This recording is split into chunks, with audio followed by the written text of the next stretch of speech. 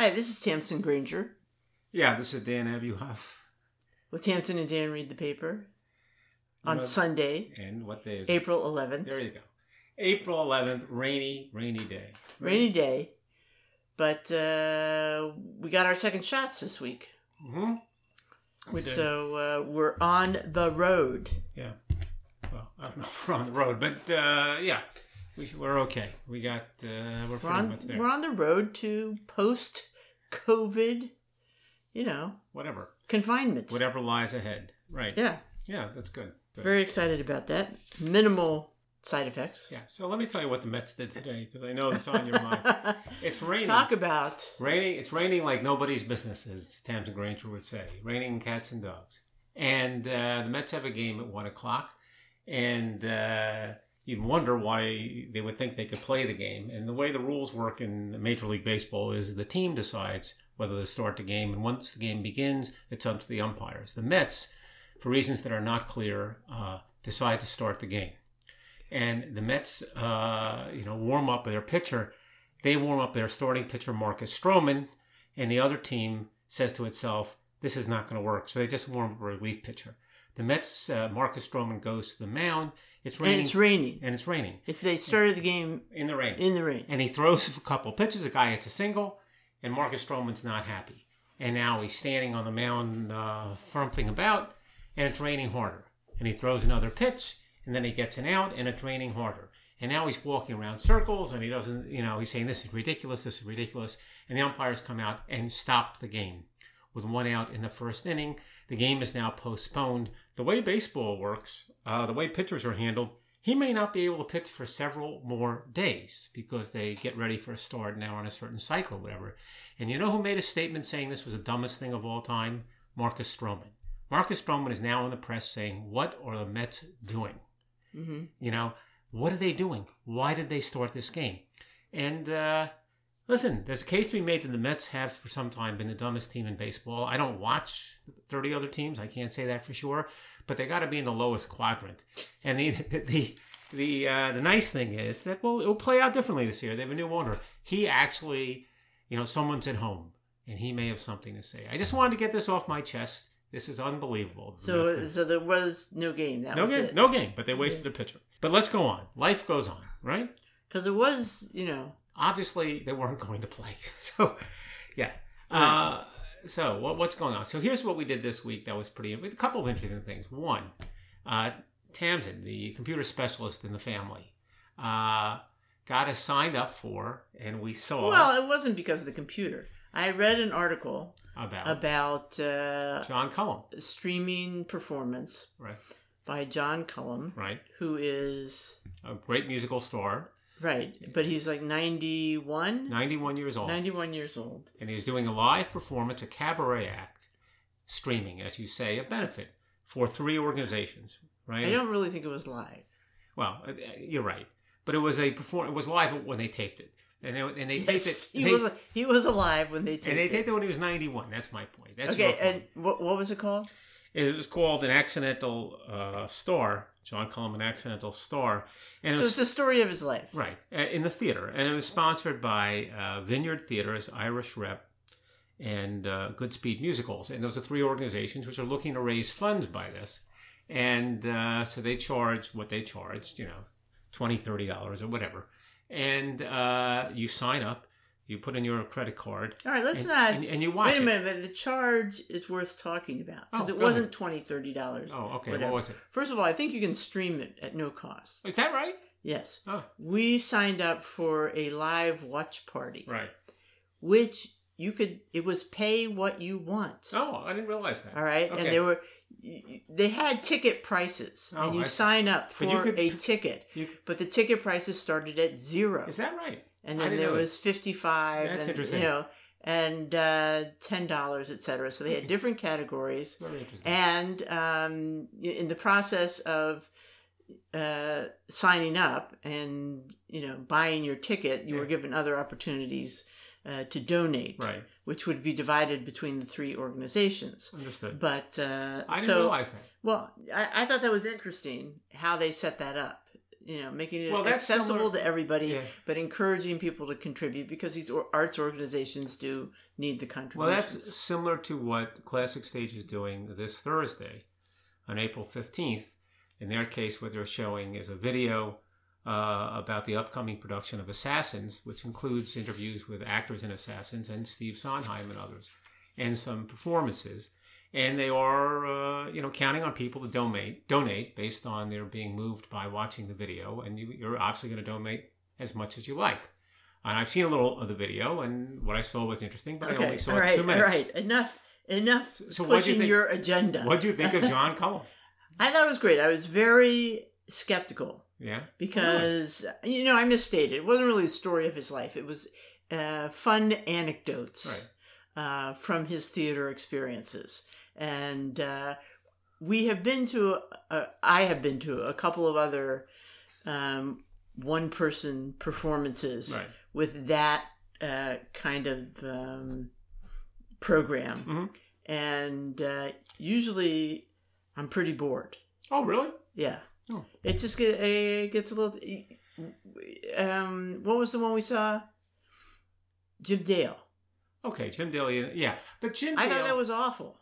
It wasn't awful. And Jim Dale's fine, but I thought it bored me to tears. Well, okay, here's a couple things. First of all, I didn't think it was awful, but beyond that, you did too. Jim Dale is not as big a star in my mind as John Cullum. No. And let me just say, for people listening, so we've seen John Cullum on Broadway on the 20th Century, in Urinetown, in 110 in the Shade. We saw him in the movies in 1776. He was also he originated the musical role in On a Clear Day, You Can See Forever, Scottsboro Boys. He's been in a lot of things. And we learned, in fact, during this performance that he was the understudy for Richard Burton in Camelot. He's been around. And people know him from the TV. Yes, Northern Exposure. And he has an interesting story to tell. And he's a very energetic, enthusiastic, in kind of an older person way, teller of his story. And I think that's what draws you in. Is that fair? Yeah, but I think they were very good stories. And I think he's a very good storyteller. Right. And probably that stems from his upbringing, going to church. Yeah. And he said he was, very deeply steeped in church, Bible recitation. In Tennessee, where he grew up. Yeah, for example. And so, one of his great stories was getting his first job, which was Shakespeare. Right. He'd never even seen a Shakespeare performance, never read any Shakespeare, but he said, I grew up on the King James Version of the Bible. Right. And if you can read that, you can read Shakespeare. It sounds right to me. I have no idea. But the way he put it, it sounded axiomatic. And obviously it worked for him. And he had wonderful luck, working for great people from the word go, from Joseph Papp to Moss Hart to everybody. It was just incredible.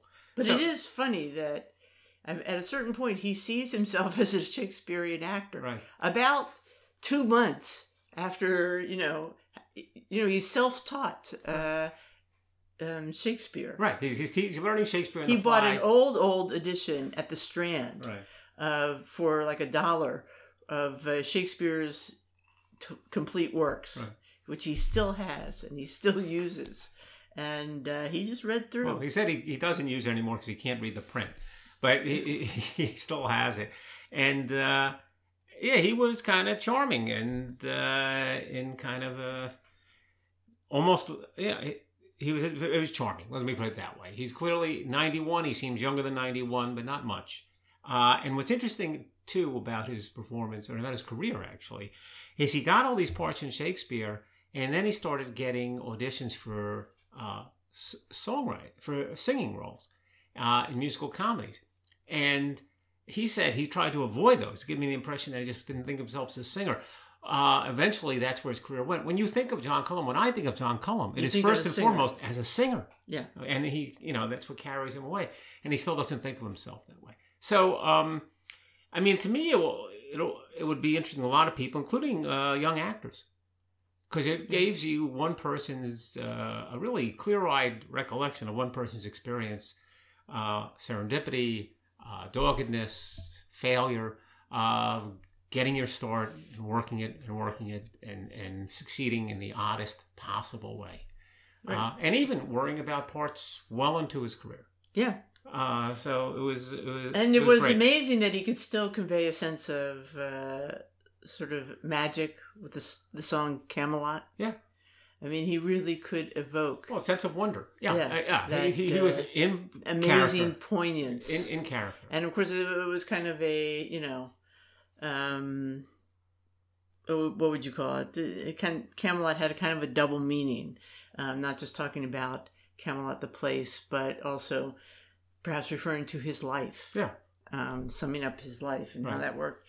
And what you were saying at the beginning in terms of my computer savviness, we should mention we were alone without the aid of our tech staff. Right. That would be Granger and Nico. And I had decided that the way to watch this was on as big a screen as possible. And we managed to actually use the screen mirroring aspect of the phone and project it onto our big TV. We didn't manage it. You managed it. And but you were just showing off now. But yes, it's true. I know. To the average bear, I'm sure it's not a big deal at all. But, I don't know. Don't sell yourself short. For us, it was kind of a milestone. It was a big deal to do that without help. All right, and we saw something more conventional this week, which was the Ken Burns biography of Ernest Hemingway. Yeah, the PBS. Yeah, which was more interesting than I thought it was going to be. I'm not a huge Hemingway fan. I have read certain of Hemingway's novels and short stories, and some of them are quite impressive. So I have to say it kind of pulled you in. It was interesting, but it wasn't. It was in some ways unsatisfying. But what did you think of it? Yeah, I couldn't get over the idea. I'm just not a fan of the man. Okay, and I know that's a fraught concept. How for me it is. How do you separate the art from the man? Right. And should we think less of the art or more of the art or whatever? Well, that's the issue. But for him, he has always seemed to me like a pretty obnoxious drunk. Yeah. And he was definitely an alcoholic. I mean, there's no question about it. Well, look, he had some skills because he had quite a few wives. Well, I don't think that's what you meant by skills, but. Well, I sort of did. Okay. I mean, he's supposedly quite charming.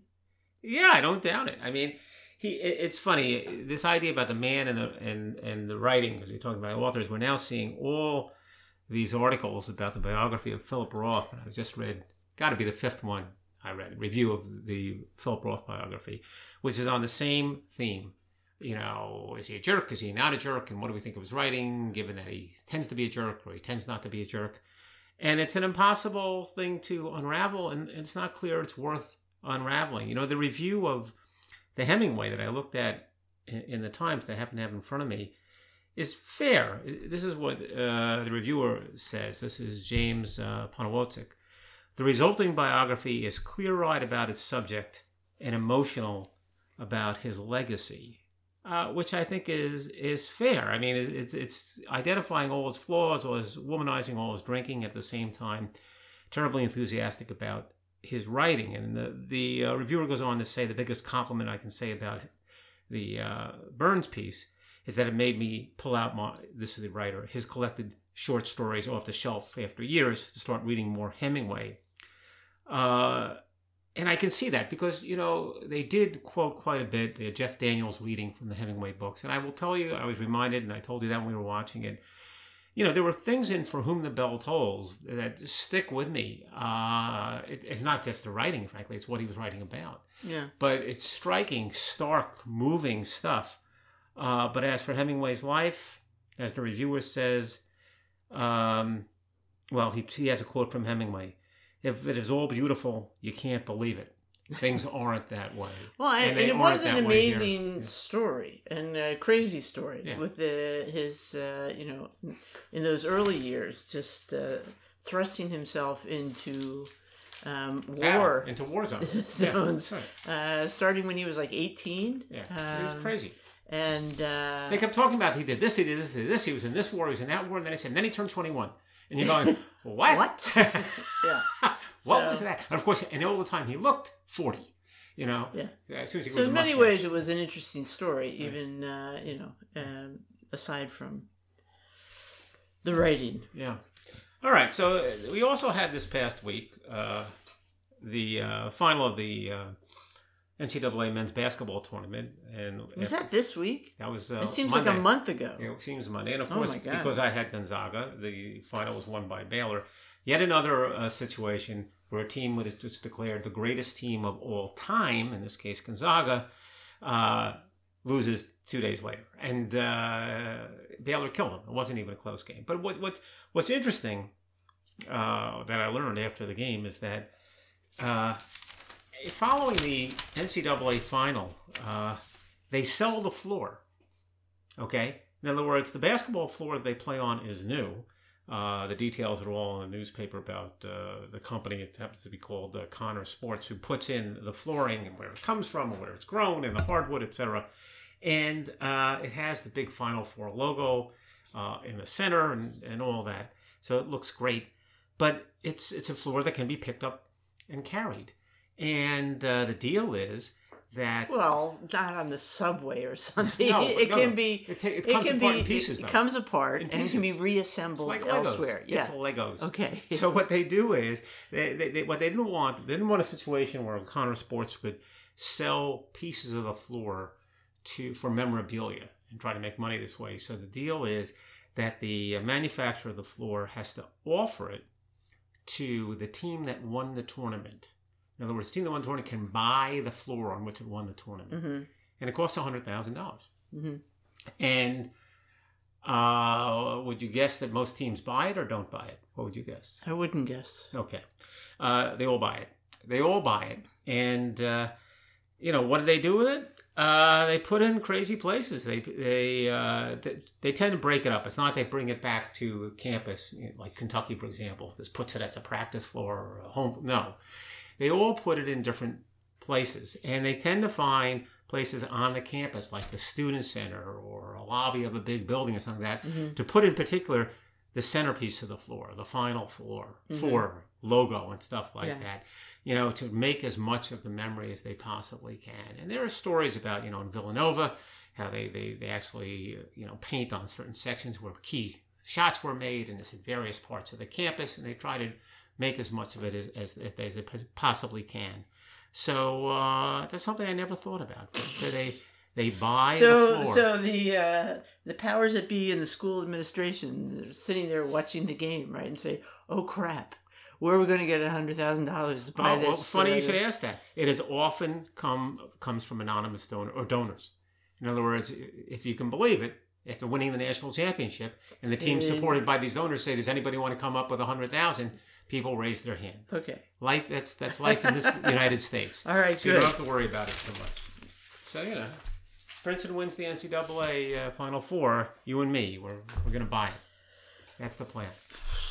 So we are looking forward now that we've had 2 shots, and as soon as the sort of shot quarantine period is over, looking forward to going back to restaurants. Yeah.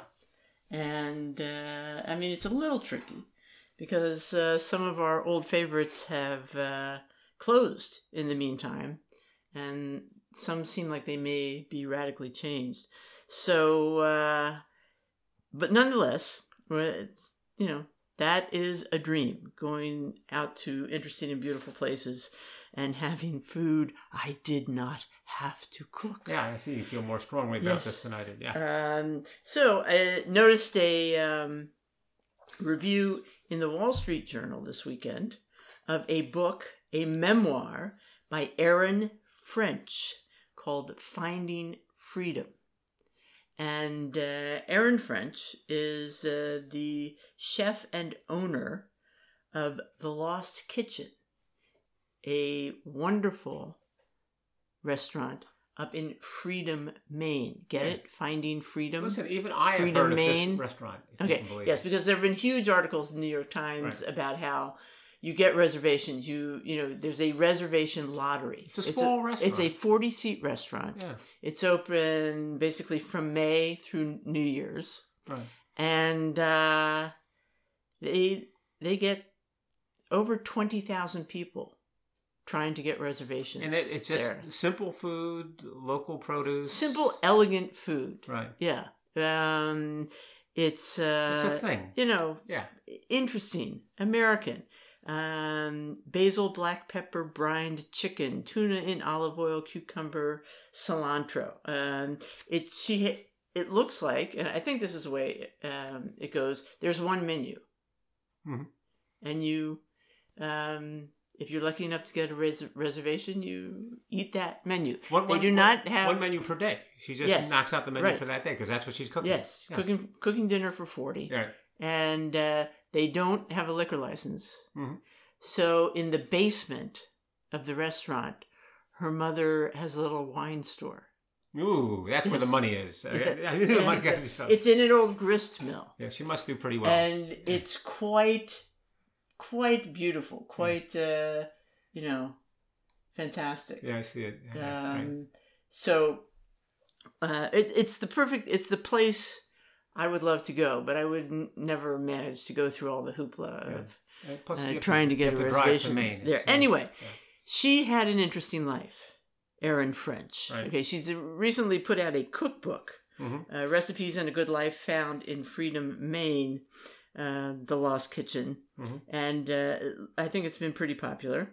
Now she's written the story of her life, which is kind of interesting. It's just a tough life. She's actually grows up working in her father's diner. Mm-hmm. And just sounds like a very simple, fabulous place. Which she likes. Yeah. Donuts, piles of fried calamari, and she has dreams. Right. She has dreams of becoming a doctor, getting the hell out of Freedom, Maine, etc.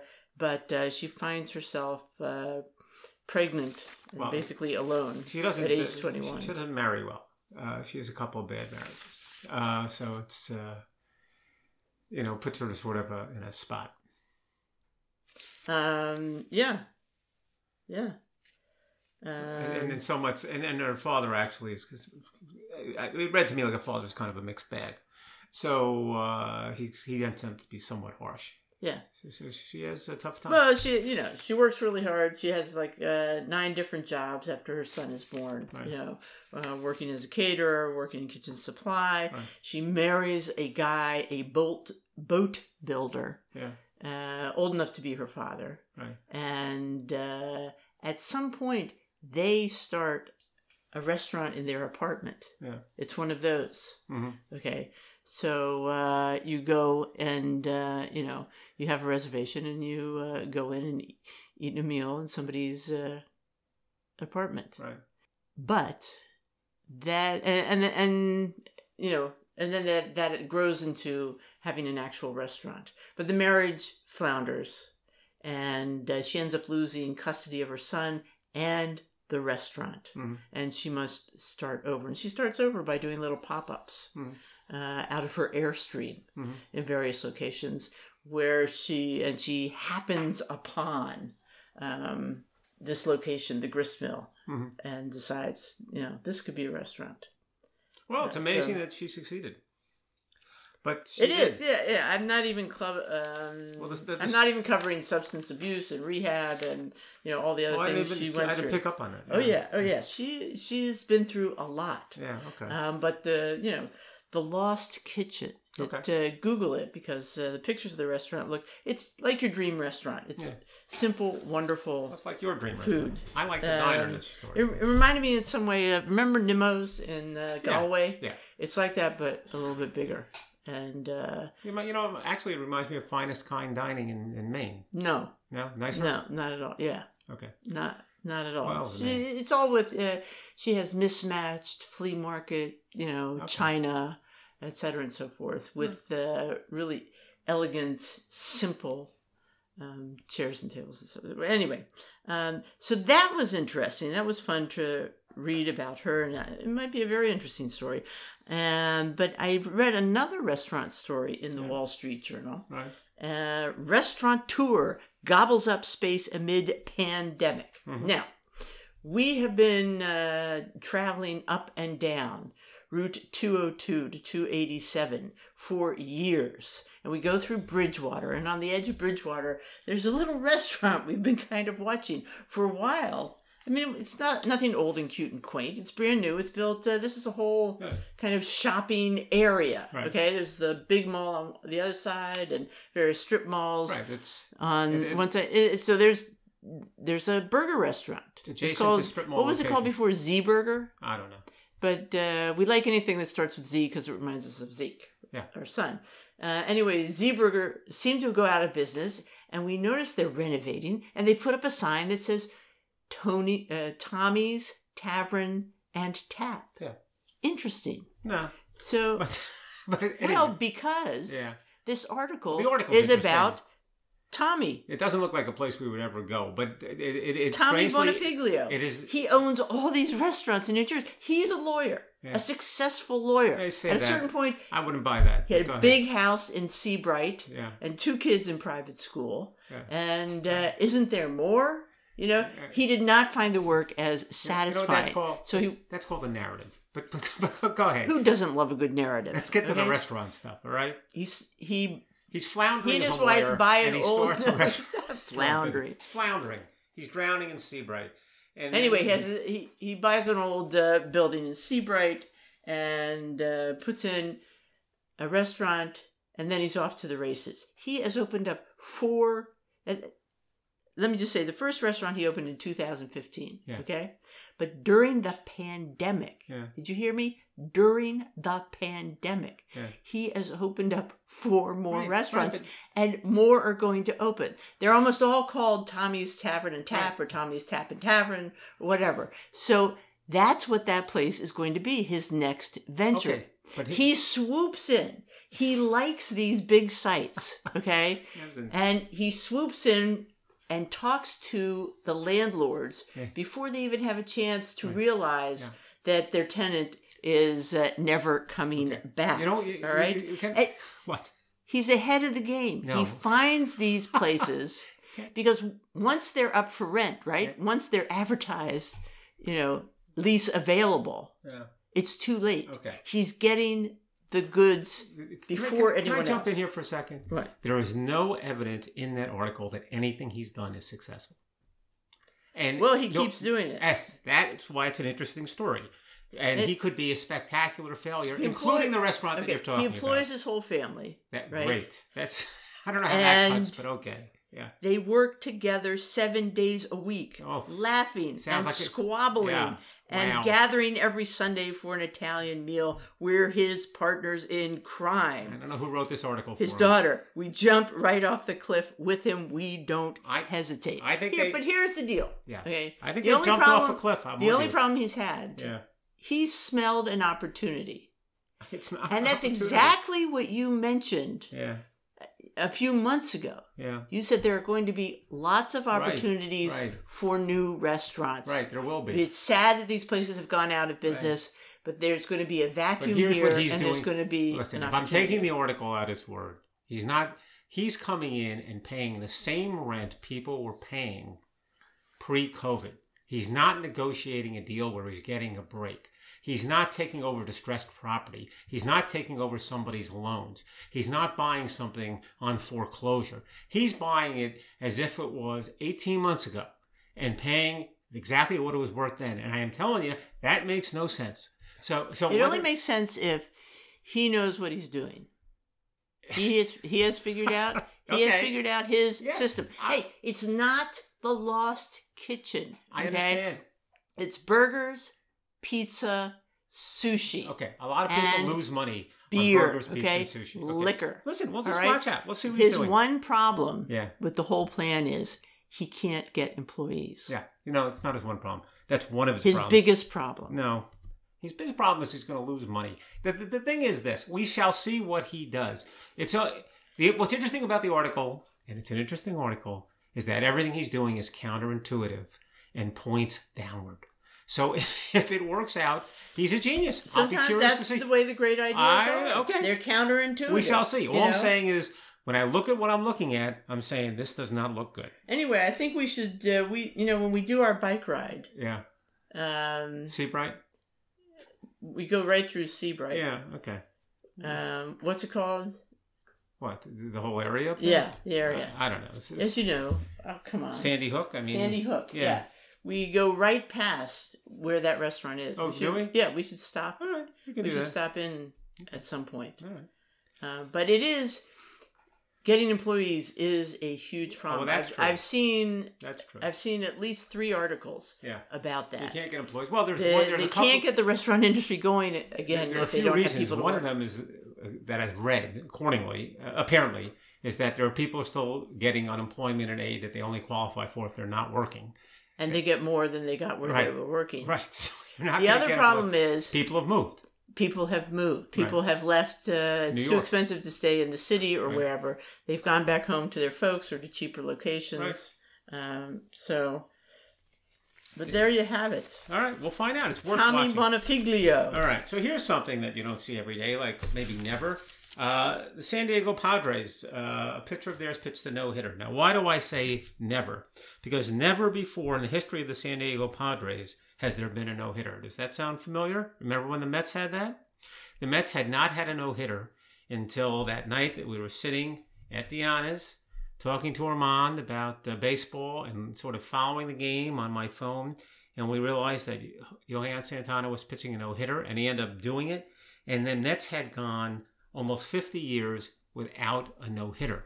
It turns out that the Mets record of futility in terms of having a no-hitter was broken by San Diego. It went more than 50 years without a no-hitter, and yet they had one. There's a fellow named Joe Musgrove, whom they traded for, who was previously on the Pirates, pitched one the other day. You don't see no-hitters. As a matter of fact, you don't see complete games. It's so rare now for pitchers to throw complete game that 4 of the last 7 starters to throw a no-hitter had never before pitched a complete game. So it just seems impossible. But here's the strangest thing of all. The guy who, the last no-hitter was in September of last season.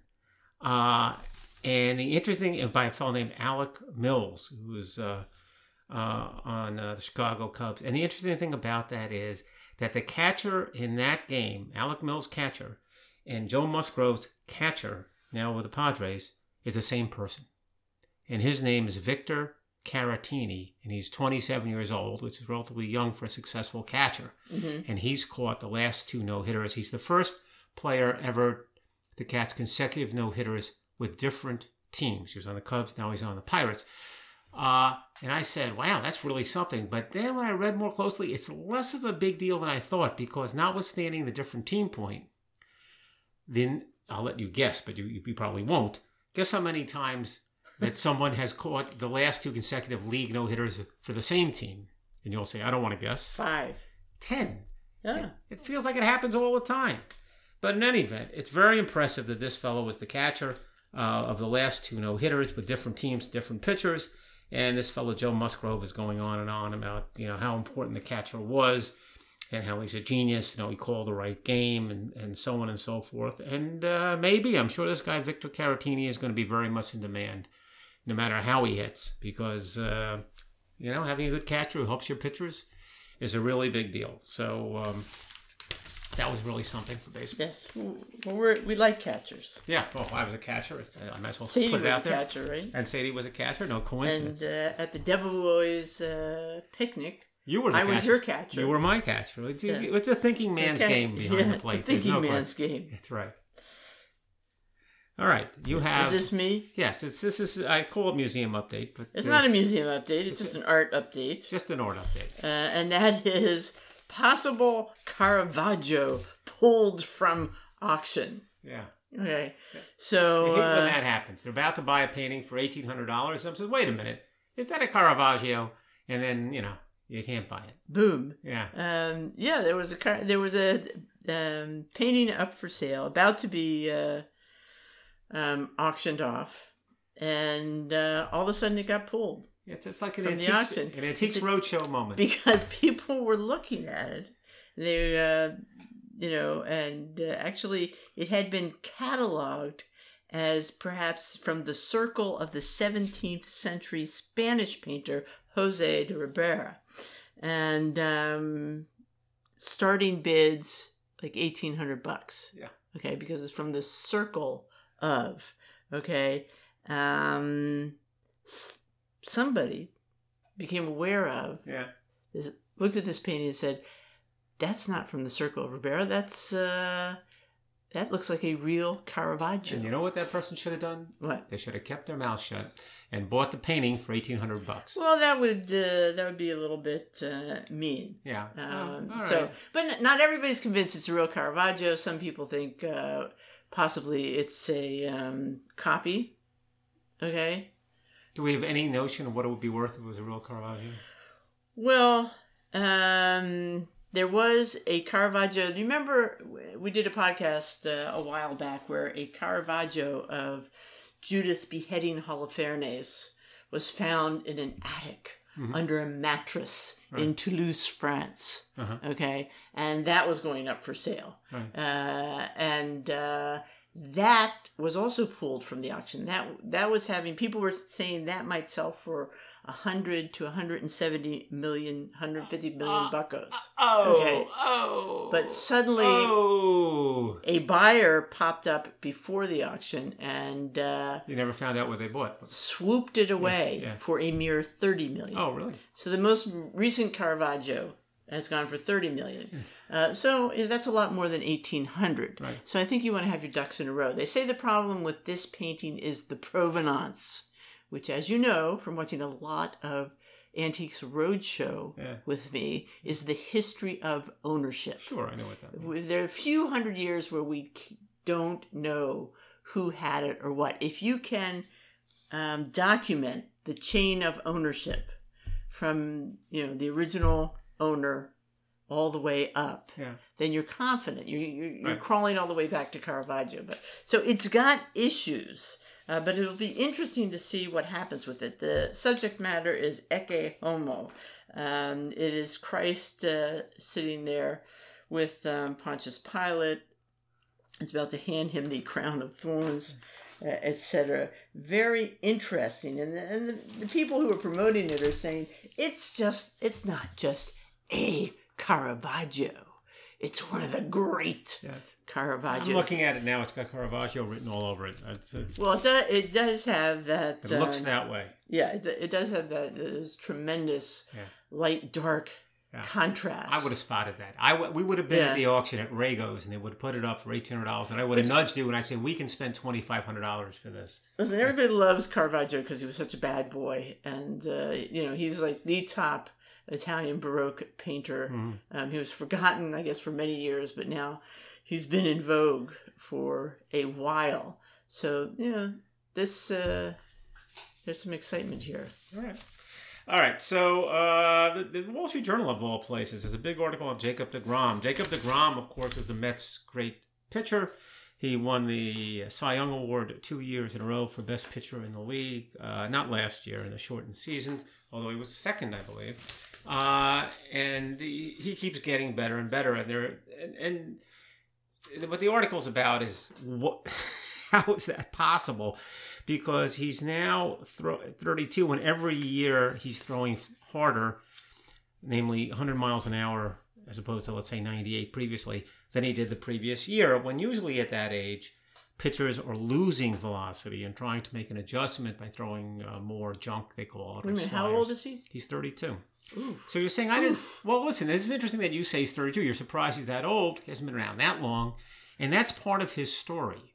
Part of his story was he's a late bloomer because in college, he was a shortstop. And it's only late in his career, even in college, he started doing a little pitching, and he was drafted as kind of a shortstop / pitcher. Of course, the Mets, no idea what they're doing. And they're developing him sort of as a pitcher. And I remember when he came up with a fellow named Rafael Montero, who was very much ballyhooed, is going to be the next great starter for the Mets. This was 5, 6, 7 years ago. And they came at the same time, so there were some injuries. And Montero was going to start, and DeGrom was going to get some innings in the bullpen, but Montero was the real deal. And Montero got a minor injury, and DeGrom had to start. And from the word go, DeGrom was excellent. He never dropped out of his throwing rotation, and Montero never made it. Well, when I watch pitchers, that seems like a very physically stressful job. Yeah. You know, the things those arms go through. Right. So that, I guess what you're saying is because he hasn't been doing that all through, you know, middle school, high school, That's whatever. Exactly right. His body has experienced less stress. Right. So and he's still got it. Well, that's exactly what's going on. I compare him to other great pitchers who were pitchers all the way through middle school, high school. All the innings they must have thrown. He wasn't throwing innings. Mm-hmm. And he's just late in his career. He starts pitching relatively late. And he's got that many more bullets left in his holster. I mean, it's crazy. And the Mets are the beneficiaries of this. Dumb luck, you might call it. That's the only kind of way the Mets can possibly succeed. But they're succeeding with DeGrom. And the story gets better and better. So it's just kind of unprecedented that he's throwing 100 miles an hour at 32. You're going to say to me, don't other pitchers throw 100 miles an hour? And the answer is yes, they do. But they're relief pitchers. Most of the pitchers you see are guys who come in for short stints and can throw 100 miles an hour for an inning. Yeah. He's starting a game and throwing 100 miles an hour in the 7th inning. I mean, it's kind of crazy. So there you go, Jake DeGrom. Of course, the other story I won't bother you was when he pitches, the Mets don't score any runs, but it's a whole other world. They're just gobsmacked. They're gobsmacked. They're sitting there saying that guy is amazing. It is. I can't. They're not concentrating properly. Can't concentrate on my hitting. Right. That's the explanation. Right. All right. So I have an obituary from the New York Times. Yeah. Gianluigi Colalucci, who showed Michelangelo's true colors, dies at 91. Okay. And so this is a great story because this is the guy who led the charge in cleaning off the Sistine Chapel and the Day of Judgment. Yeah. Right. So he was... This started in the 80s. It took him about 14 years to get that ceiling cleaned. Now, keep in mind, Michelangelo. So when I got introduced to Michelangelo, pictures of the Sistine Chapel, even though they were in color, just looked brown. Right. There was nothing duller in my mind than paintings by Michelangelo. Mm-hmm. And that's because it's in a chapel. You have candles. Mm-hmm. You have incense. You have a lot of smoke. You have hundreds of years of dirt and debris and fungus growing over this. But that's the way people perceived great Renaissance painting.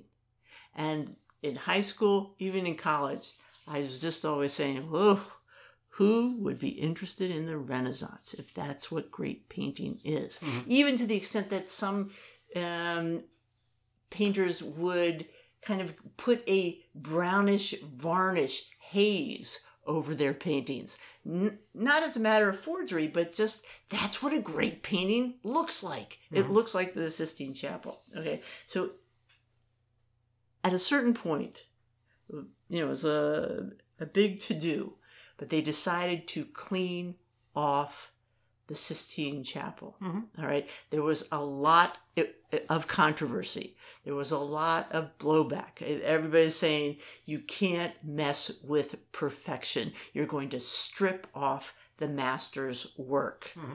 And nonetheless, they went forward. I mean, he got a lot of criticism. Mm-hmm. Okay, it was a painstaking process. Okay, they started by simply washing it with distilled water. Mm-hmm. They're taking little sponges and daubing and seeing what they could get off with pure water. And then for harder areas, more difficult areas, they used a paste of sodium bicarbonate. Mm-hmm. okay, with a little bit of antifungal agent in it, which they would carefully put up and then pull away. Mm-hmm. And the difference was amazing. Mm-hmm. You went from this brown, dull, barely, obscured fog of painting to stunning, bright, amazing colors. It changed all art history. All of a sudden, there was a new Michelangelo. Okay, people were convinced that Michelangelo was not interested in color. You read old textbooks, that's what it will tell you. Once the ceiling and the Day of Judgment, the Last Judgment scene were cleaned off, you could see amazing, bold, clear, bright colors, apple green, startling blues, rosy peaches. Okay, gone were these shadowy, somber images. Mm-hmm. All right. Also, part of the cleansing, part of the renovation involved. Remember when we went to see the Sistine Chapel, mm-hmm. and we had a tour with that crazy redheaded woman, right? Yeah. And she pointed out the Last Judgment, and she said, "You notice that although Michelangelo is famous for his nudes, right? Most of the nudes on that painting were wearing little draperies across their private parts." Well, that was someone else put that on, right? Yes, because it was deemed he was told to clean it up, and he said, "No. Right. I'm not doing that." But after he died, mm-hmm. they had a guy, as the lady said, paint the underwears on, and then changed a few details to make it less erotic.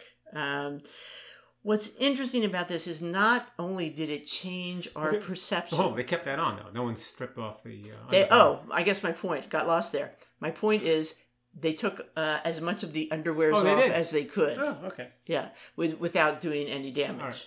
Right. Most of the Sistine Chapel is true fresco, so it's painted on wet plaster. Right. But certain colors, like the blue, the lapis lazuli blue, can only be painted on top of dry. And that was the critics' biggest complaint, that in cleaning it off, you might take off the a secco portion, the portion that had been painted dry. Okay. But they knew what they were doing. Anyway, not only did it change the perception of color and how Michelangelo thought about and manipulated color. Okay, he had a wonderful technique called cangiantismo, where he used changes in color to actually create a sense of perspective. Mm-hmm. But what Gianluigi Colucci found the most impressive was this sort of transcendent spirituality that was revealed in this cleaning. When you think about the big three, you think of Raphael. Okay, Raphael, great businessman, ran a fantastic atelier, and also beloved by everyone. Everyone loved him. Women loved him. Men loved him. He's buried in the Pantheon of all places, and he's famous for those sweet, beautiful. Is there a Madonna more lovely and charming than Raphael's? No. Okay. Then we have Leonardo, dark, a genius, kind of anti-religious. Mm-hmm. He would say things like, "I don't know what all the fuss is about. Everybody seems wild about the Madonna. She's barely mentioned in the Bible. And he was not at all interested." Michelangelo, famous for the anatomy, okay? The powerful sexuality of his biblical figures, all right? He's always getting in trouble with people for, with the Pope or somebody, religious powers that be over the nudity, etc., in his paintings. He didn't seem to like people. Mm-hmm. He didn't seem to like people. He was a real loner. When people talk about his sexuality, there's a tendency to say, whoa, look at that muscularity. Look at how he loves the male body. He must have been homosexual. And yet other people say, well, I don't know. He had this wonderful correspondence with this woman. People write about his sexuality. They say, really, when you come right down to it, he seems asexual. We don't know anything about him in that sense. But for all his weird, larger-than-life flaws, he seems to have been, of that three, the most spiritual. Okay? Even though he was loud and abrasive and, constantly challenging the norms in terms of religious art. And this came remarkably through to Colallucci when they rededicated the cleaned Sistine Chapel. Mm-hmm. And the Pope celebrated a Mass in 94. He said he felt like he had been, this is Colallucci, I felt like I had been struck by a bolt of lightning. Suddenly, he understood two important things: the transcendent spirituality of Michelangelo's paintings and the true meaning of working inside the Vatican. So I enjoy that story because, just the transcendent nature of Michelangelo's work as revealed by the painstaking work by Colallucci and others wouldn't be available to us today without him. That's interesting. And it comes back also to the artist and his work. I mean, it's hard. One doesn't necessarily equate with the other, but yeah. All right. Well, anyway, just to end on a very short note, the Wall Street Journal doesn't have such highfalutin obituaries this week. It has one of a woman named Jane Ellen Murray. The headline is "Ad Agency Typist Rose to Lead Campaigns." She got a job at J. Walter Thompson, the advertising agency, after getting out of Vassar. And the way things were at that time in 1948, she starts as a typist, but she pretty soon is creating ads and works her way up. They do mention one ad, I don't know why, because they tend not to like it and they kind of criticize her for it. She came up with an ad for hair coloring. The quote is, "We found out that an awful lot of women had anger because only blondes were shown in commercials," she told the Colorado newspaper. She came up with a tagline, "Men toy with blondes, but they marry brunettes." That tagline was abandoned because women found it offensive. I can see that you would shaking your head. But here's why I'm mentioning her. In her 50s, Jane Ellen Murray wrote musicals that were performed in Illinois and Florida. One of them was called Fear of Filing. So this goes back to the corporate musical exactly craze? Okay. Described as a romantic romp about an Internal Revenue Service agent falling in love with an audit victim. Songs included Many Happy Returns and H&R Block Rock. So there we go. Jane Ellen Murray. Thank you, Jane. Is remembered for that. All right. Well, sorry I got so excited about No. I mean, I wish we had almost given it more time. I mean, that's very interesting stuff, the art stuff. Yeah. That's one of the great things in my life. I often enjoy being wrong, but I was completely wrong about the Renaissance. Oh. Well, but plus that, you have the Renaissance song now that you can sing whenever you feel like it, right? From, what's that, Something Rotten? Oh, yeah. Welcome to the Renaissance. Yes, well, all right. On that note, we better get out of here. This is Tamsin Granger. And Dan Abuhoff. With Tamsin and Dan read the paper, and we'll be back again next week.